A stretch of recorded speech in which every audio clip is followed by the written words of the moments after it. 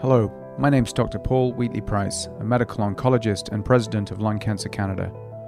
Welcome to our podcast series called Lung Cancer Voices. In this series of podcasts, I'm interviewing patients, caregivers, healthcare professionals, some of the leading lung cancer researchers in the country, indeed in the world, to highlight important and relevant issues facing those affected by lung cancer. On part one of this special series of episodes, we're discussing promising new research presented at the 2020 American Society of Clinical Oncology annual meeting and the 2020 International Association for the Study of Lung Cancer World Conference on Lung Cancer Presidential Symposium, and I'm joined by three internationally renowned medical oncologists. The discussion first aired as a live webinar, which we've now split into two podcasts, and we hope you find it informative. Welcome everyone to this webinar that we're putting on from Lung Cancer Canada, and it will also be available as a podcast on the Lung Cancer Voices lung cancer podcast coming up. So as you've heard, we've got three great guests. Professor Popat is a medical oncologist at the Royal Marsden, really got an international reputation in thoracic malignancies. Dr. Jonathan Rees is also a thoracic medical oncologist who's a specialist at the UC Davis Comprehensive Cancer Center in Sacramento. And Jonathan and I currently co-chairing a study together, which has been really neat experience. And then my Canadian colleague, Dr. Ros Juergens, who is a medical oncologist at the Juravinski Cancer Center in Hamilton. She runs the clinical trials unit and the lung cancer group there. And as you heard, runs the medical advisory committee for us. So ASCO, the American Society of Clinical Oncology, hold the biggest cancer meeting in the world every year. It's normally about 40 to 50,000 delegates who descend on Chicago in late May, early June. And of course, that didn't happen live this year, but it did happen in a virtual format. And the World Conference on Lung Cancer is the biggest conference just dedicated to lung cancer. And that was due to have been in Singapore just last week. So we may all have been scheduled to be in Singapore. It's now been postponed to January 2021, and it will be a virtual meeting there. However, they did put on a presidential symposium at World Lung just last weekend, where 3 or 4 top pieces of lung cancer research were presented. So ASCO and World Lung become two of the main conduits for us learning the latest advances and research studies that are coming out, advancing the science, and hopefully ultimately then improving lives. And often the treatments that we use in the clinic have been presented in years past at these conferences. So Dr. Popat, Dr. Rees, and Dr. Juergens have very kindly just prepared some thoughts on the highlights of these meetings. And what we're going to do is I'm going to go around to each of them, and they're going to tell us about one of these new innovations that is coming to the clinic. And then we'll move around. And so if you do have questions, use the chat box and we'll come to them. We'll come to them later on. So I think we're going to start with maybe the potentially the most impactful study of them all. So Professor Popat, you're going to tell us a little bit about the ADAURA study, ADAURA. Yeah, thanks, Paul. This is a really highly anticipated study. We have been looking forward and expecting the results for some time, and they're finally presented at the ASCO meeting in end of May, beginning of June. And this was looking at patients with EGFR mutation positive disease who have got early lung cancer. They've had the cancer, it's been completely removed, and for those that needed their chemotherapy, they've had their chemotherapy, and in those that didn't need it or decided that it wasn't the right thing for them, with them and their oncologist didn't have it. And the question was, if we took a big group of these patients, there are in fact 600 patients in this trial approximately, if half of those patients were actually given a EGFR inhibitor, osimertinib, which we use in patients with widespread metastatic disease, and half of the patients were giving placebo. It's a randomized phase 3 trial. And the aim of the trial was to see whether those patients that got osimertinib, the disease was going to be delayed, something called disease-free survival, not whether they were going to live longer or a combination of living longer and the disease being under control, just whether it would prevent relapses. And the patients were asked to take the osimertinib or the placebo. They didn't know what it was. The doctors didn't know what it was, for up to 3 years. And the Independent Data Monitoring Committee, who keep an eye on the safety and the outcome of the data, paused the study early and what is called unblinded the study, asked the company to release the data, and that's what we heard. And it showed a spectacular benefit for patients that were randomly allocated to receive osimertinib. What it showed is that patients that had osimertinib, it pushed back the time of their relapse by about 80%, relatively speaking, compared to those that didn't have the osimertinib. And if you look at sort of another way of looking at it is if you follow up the patients for about 3 years, about 10 to 20% of those patients were alive who didn't get who were disease-free, i.e. still in a remission, who didn't get the osimertinib, compared to 80% of patients who did get the osimertinib. And, that's a big, big, big difference. The study hadn't really followed up the patients for too long a period of time, so we have no idea whether it allows those patients to live longer. We don't know whether it allows them to live better. All we do know is that using osimertinib for EGFR mutant patients that have had lung cancer resected delays really quite considerably the time until it comes back. And because we don't know whether it makes people live longer, there's a big debate as to what this really means for us and our patients. So thank you for that overview. Let me just make sure I get this out right. So EGFR positive lung cancer, and that's around 15% of lung cancers, yep. At least in Ottawa, but different regions, it's maybe more common or less common. And so this is for people whose cancer is diagnosed very early, where we hope it's curable, they've had an operation to remove it, and this is to reduce the risk of a recurrence. And the provisional data is that it reduces the risk of a recurrence by 80%. Yeah. So, but we're waiting, but because the committee stopped it early, we don't have long-term follow-up, and maybe it's just a temporary prevention of relapse, and those people might relapse anyway later? Or do you think it's actually a cure, or do we not know that yet? We don't know, and this is some of the great uncertainty that we have. We don't know whether those patients that were randomly allocated to complete 3 years of treatment, at the end of stopping that 3 years of treatment, are going to naturally relapse anyway. But more importantly, we don't know whether those patients that didn't get the osimertinib, if they just lived their normal life with their lung cancer being followed up by their team as per normal, but then have the osimertinib at the time at which they need it, which is when it comes back, does that actually make them live the same amount as those that got it early?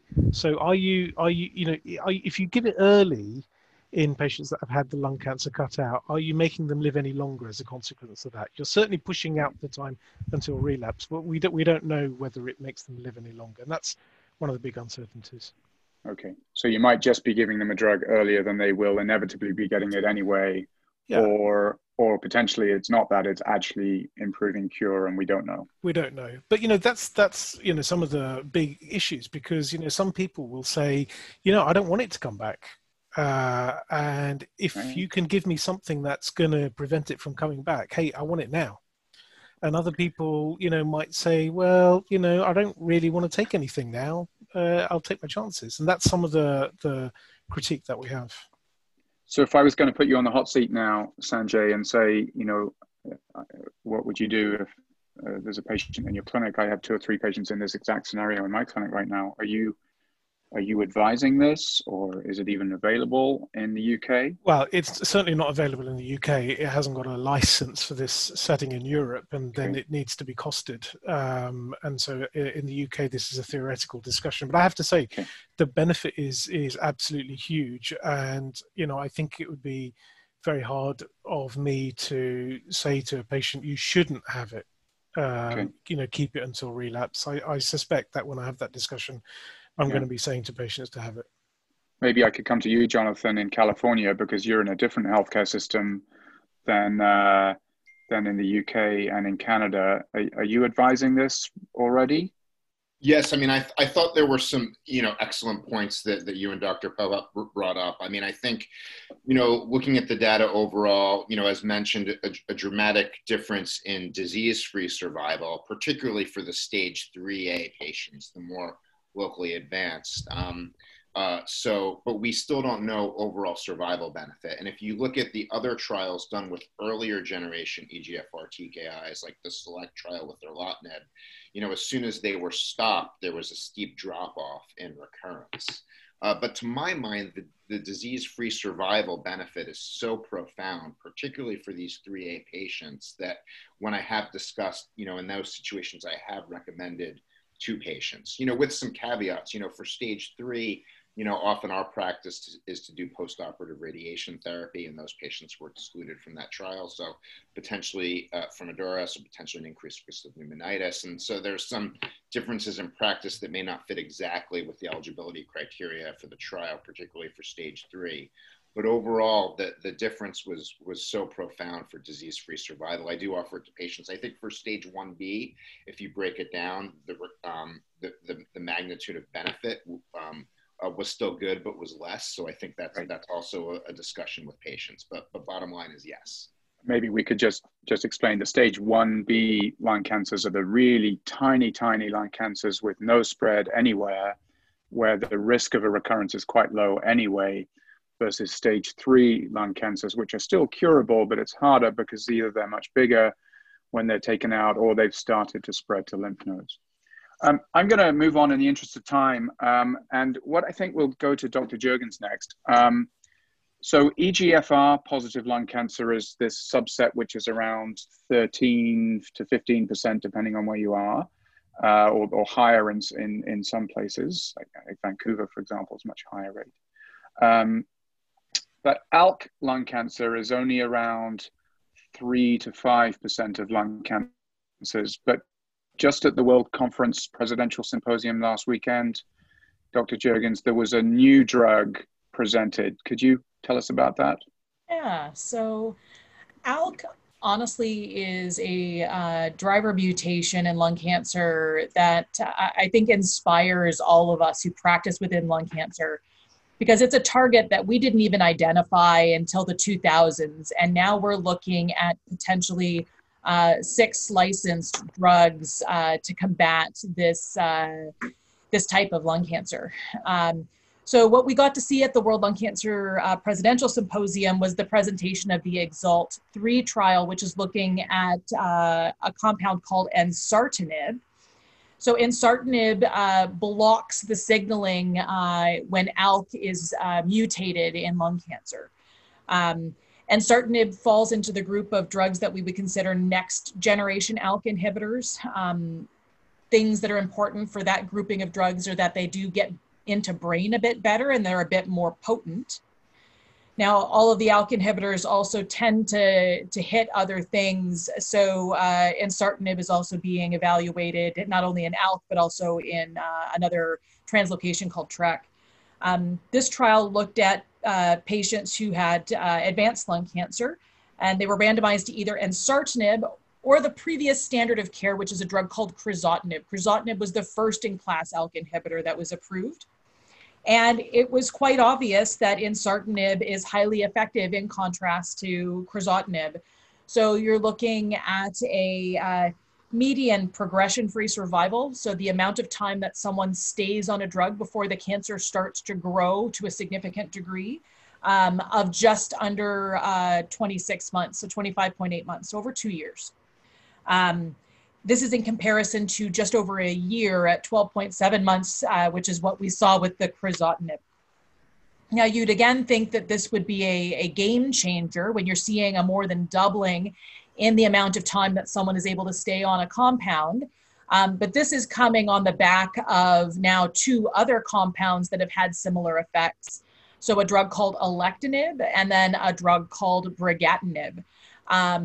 So we already have in Canada Health Canada approval and in most provinces funding for alectinib in the frontline setting, which showed similar benefits with about a 2-year improvement in progression-free survival.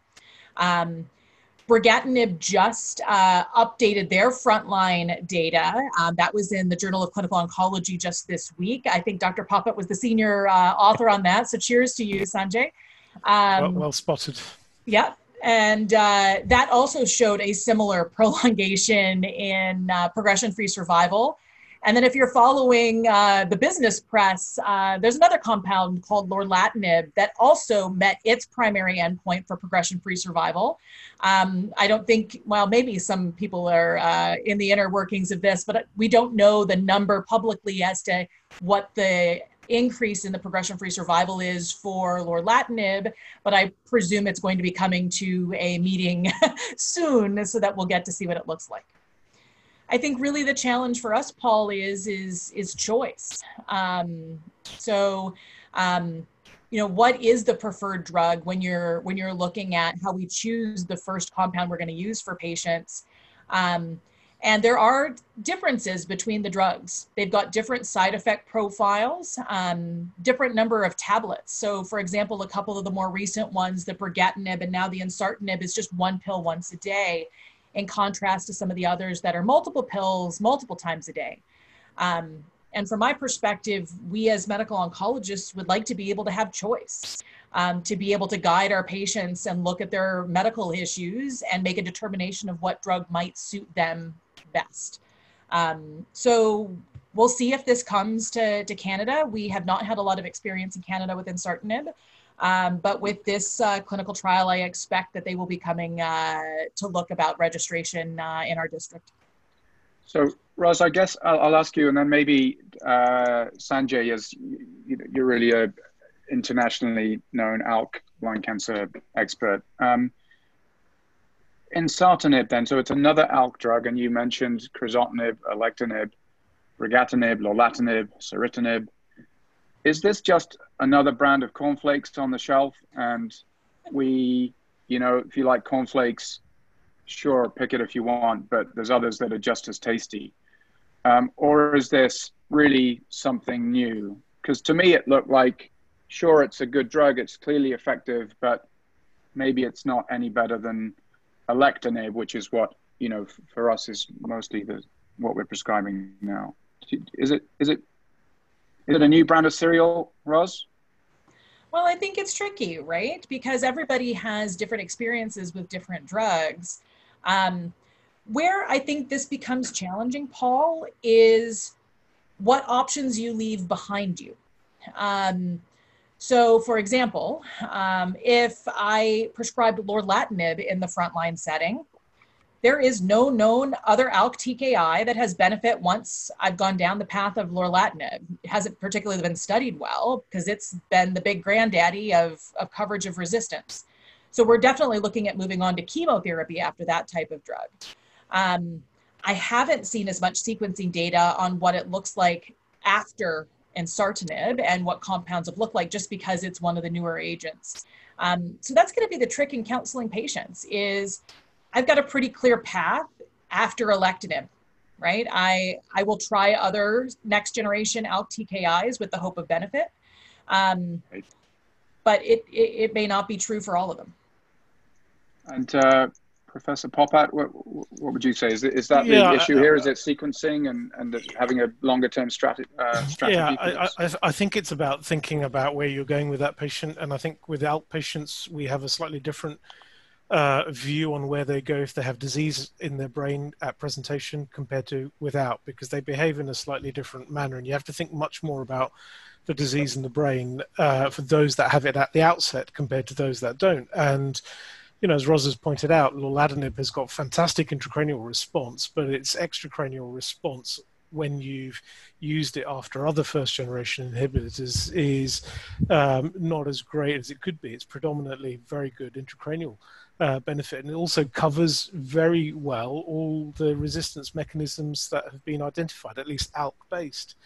I guess one of the things with ensartinib is we haven't got very good, robust data with the intracranial activity. In EXALT-3, the number of patients with intracranial metastases was relatively small, actually. And so it'd be good to get some more data on that. And actually, the resistance mechanism of ensartinib is not the dominant G1202R mutation that we see with alectinib. And so maybe that there's a mechanism by which we can squeeze that out as a better vulnerability with the way we sequence our drugs. So I think the science isn't really that mature yet for how we're going to fit in ensartinib into our paradigm, but it very much does depend on what other drugs you have available to use and sequence, and the longer term strategy. Yeah, I think and Paul, you know this as well as I, we have Health Canada approval for both ceritinib, alectinib, brigatinib, and lorlatinib after failure of crizotinib. And lorlatinib is the only one that is Health Canada approved after more than one TKI. None of them are funded. So we don't have funding for lorlatinib. We don't have funding for brigatinib that we might want to use after that. And that truly does handicap us. And I would imagine, Sanjay, that you live in a similar world. I think Jonathan gets to play with all the candies in the jars, but we don't necessarily have access. Yeah, I mean, I think access is the biggest issue, and working out how we can sequence these correctly is going to be, I think, the biggest challenge over the next few years. And I think for those of you listening, should know that Lung Cancer Canada, we really provide quite strong advocacy for access to all of these new drugs, actually, which Dr. Juergens leads through our medical advisory committee. So thank you, Roz, for that. What we'll do now, we'll move on to the next one. And while we're staying on these, what we call oncogene-driven cancers, these subtypes with a particular molecular mutation. So we heard about EGFR from Professor Popat, and then ALK from Dr. Juergens. So now we're going to move on to a new one called HER2, which you may have heard about in breast cancer. And Dr. Rees, there's a study from ASCO that in that area that you're going to discuss with us. Yes, thanks so much, and it's great to be here. And I wanted to discuss an abstract that was presented at ASCO. It was the Destiny Lung 01 trial, and it's looking at an antibody drug conjugate called trastuzumab deruxtecan, and it was focused in patients with HER2 mutated metastatic non-small cell lung cancer. And so HER2 mutations represent about 2% or so of non-small cell lung cancer, mainly lung adenocarcinoma, which is the most common in histology. Like EGFR, it's associated more with people who don't have a large smoking history or who have never smoked. And I would just highlight that these mutations are distinct from, for example, HER2 overexpression or amplification, which is mainly noted in breast cancer, where many of these drugs, including this drug, at least in the US, is FDA approved. And so this trial looked at this drug, which is an antibody drug conjugate.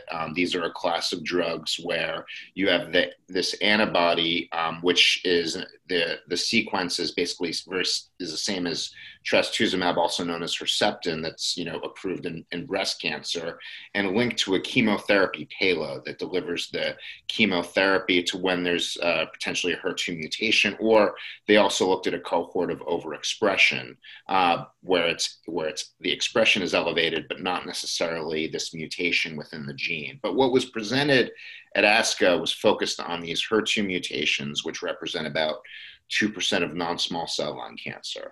And they found striking activity. So they looked at 42 patients, 2%.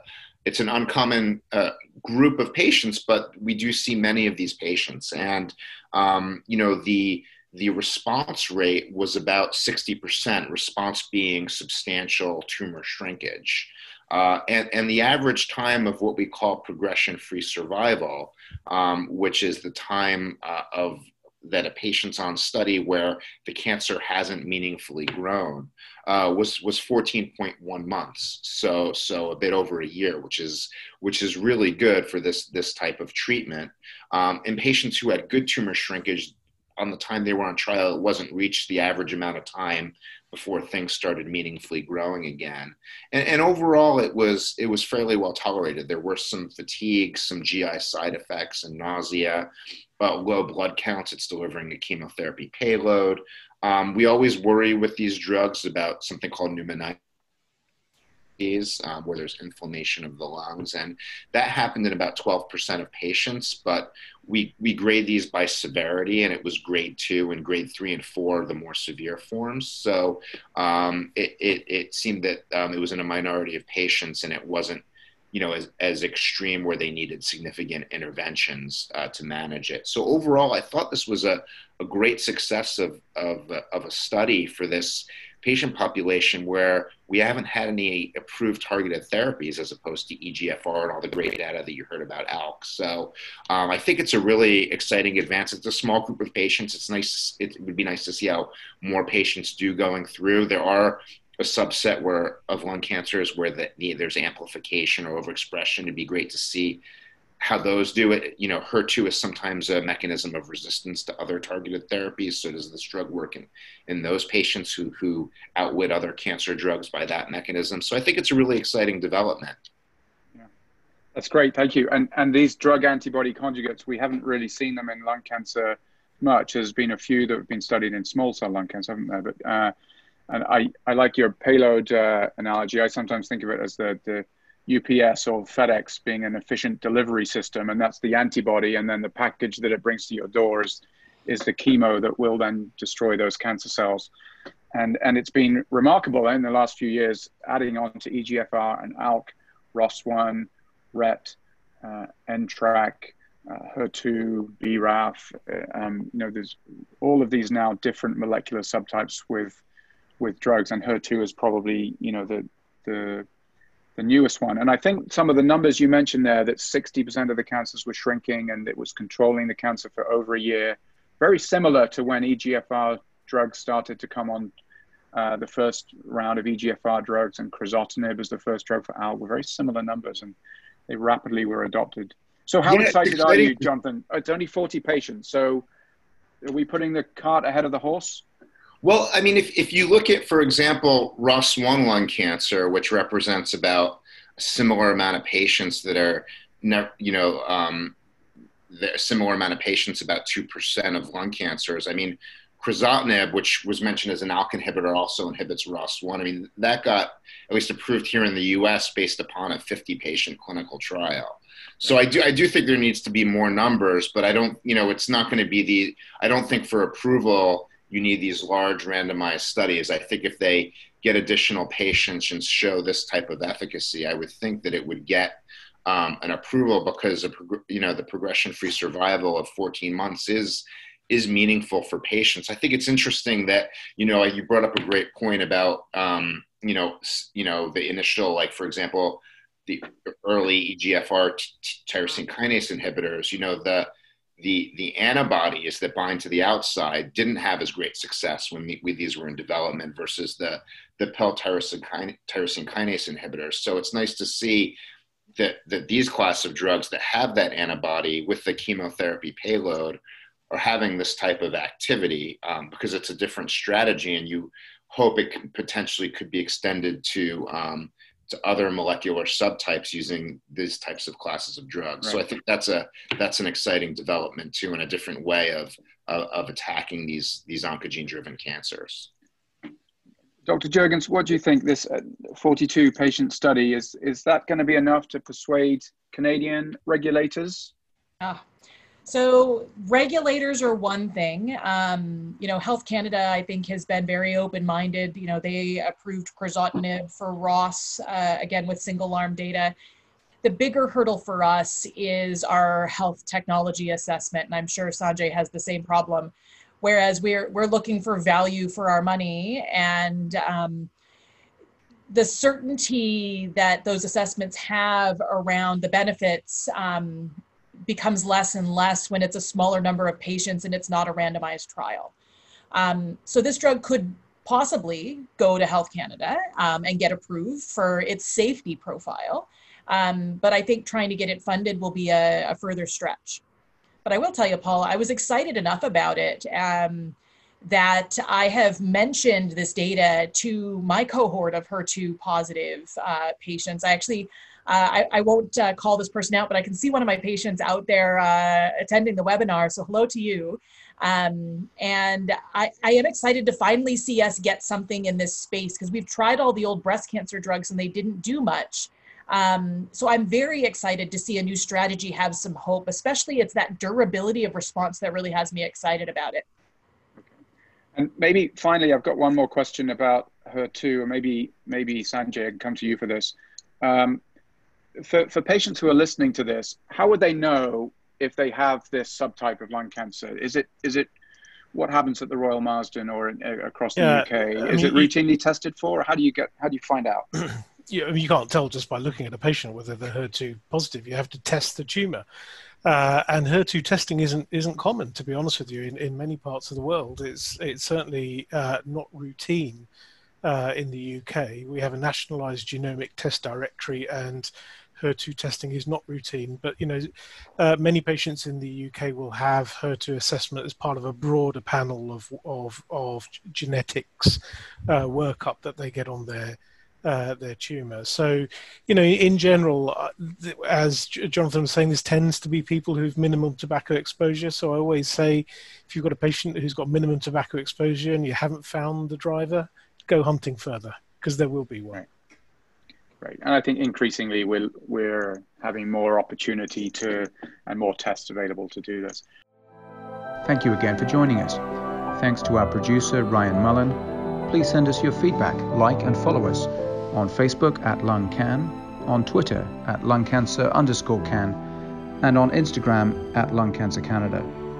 For more information about lung cancer, or to donate, volunteer or share your story, visit our webpage at lungcancercanada.ca.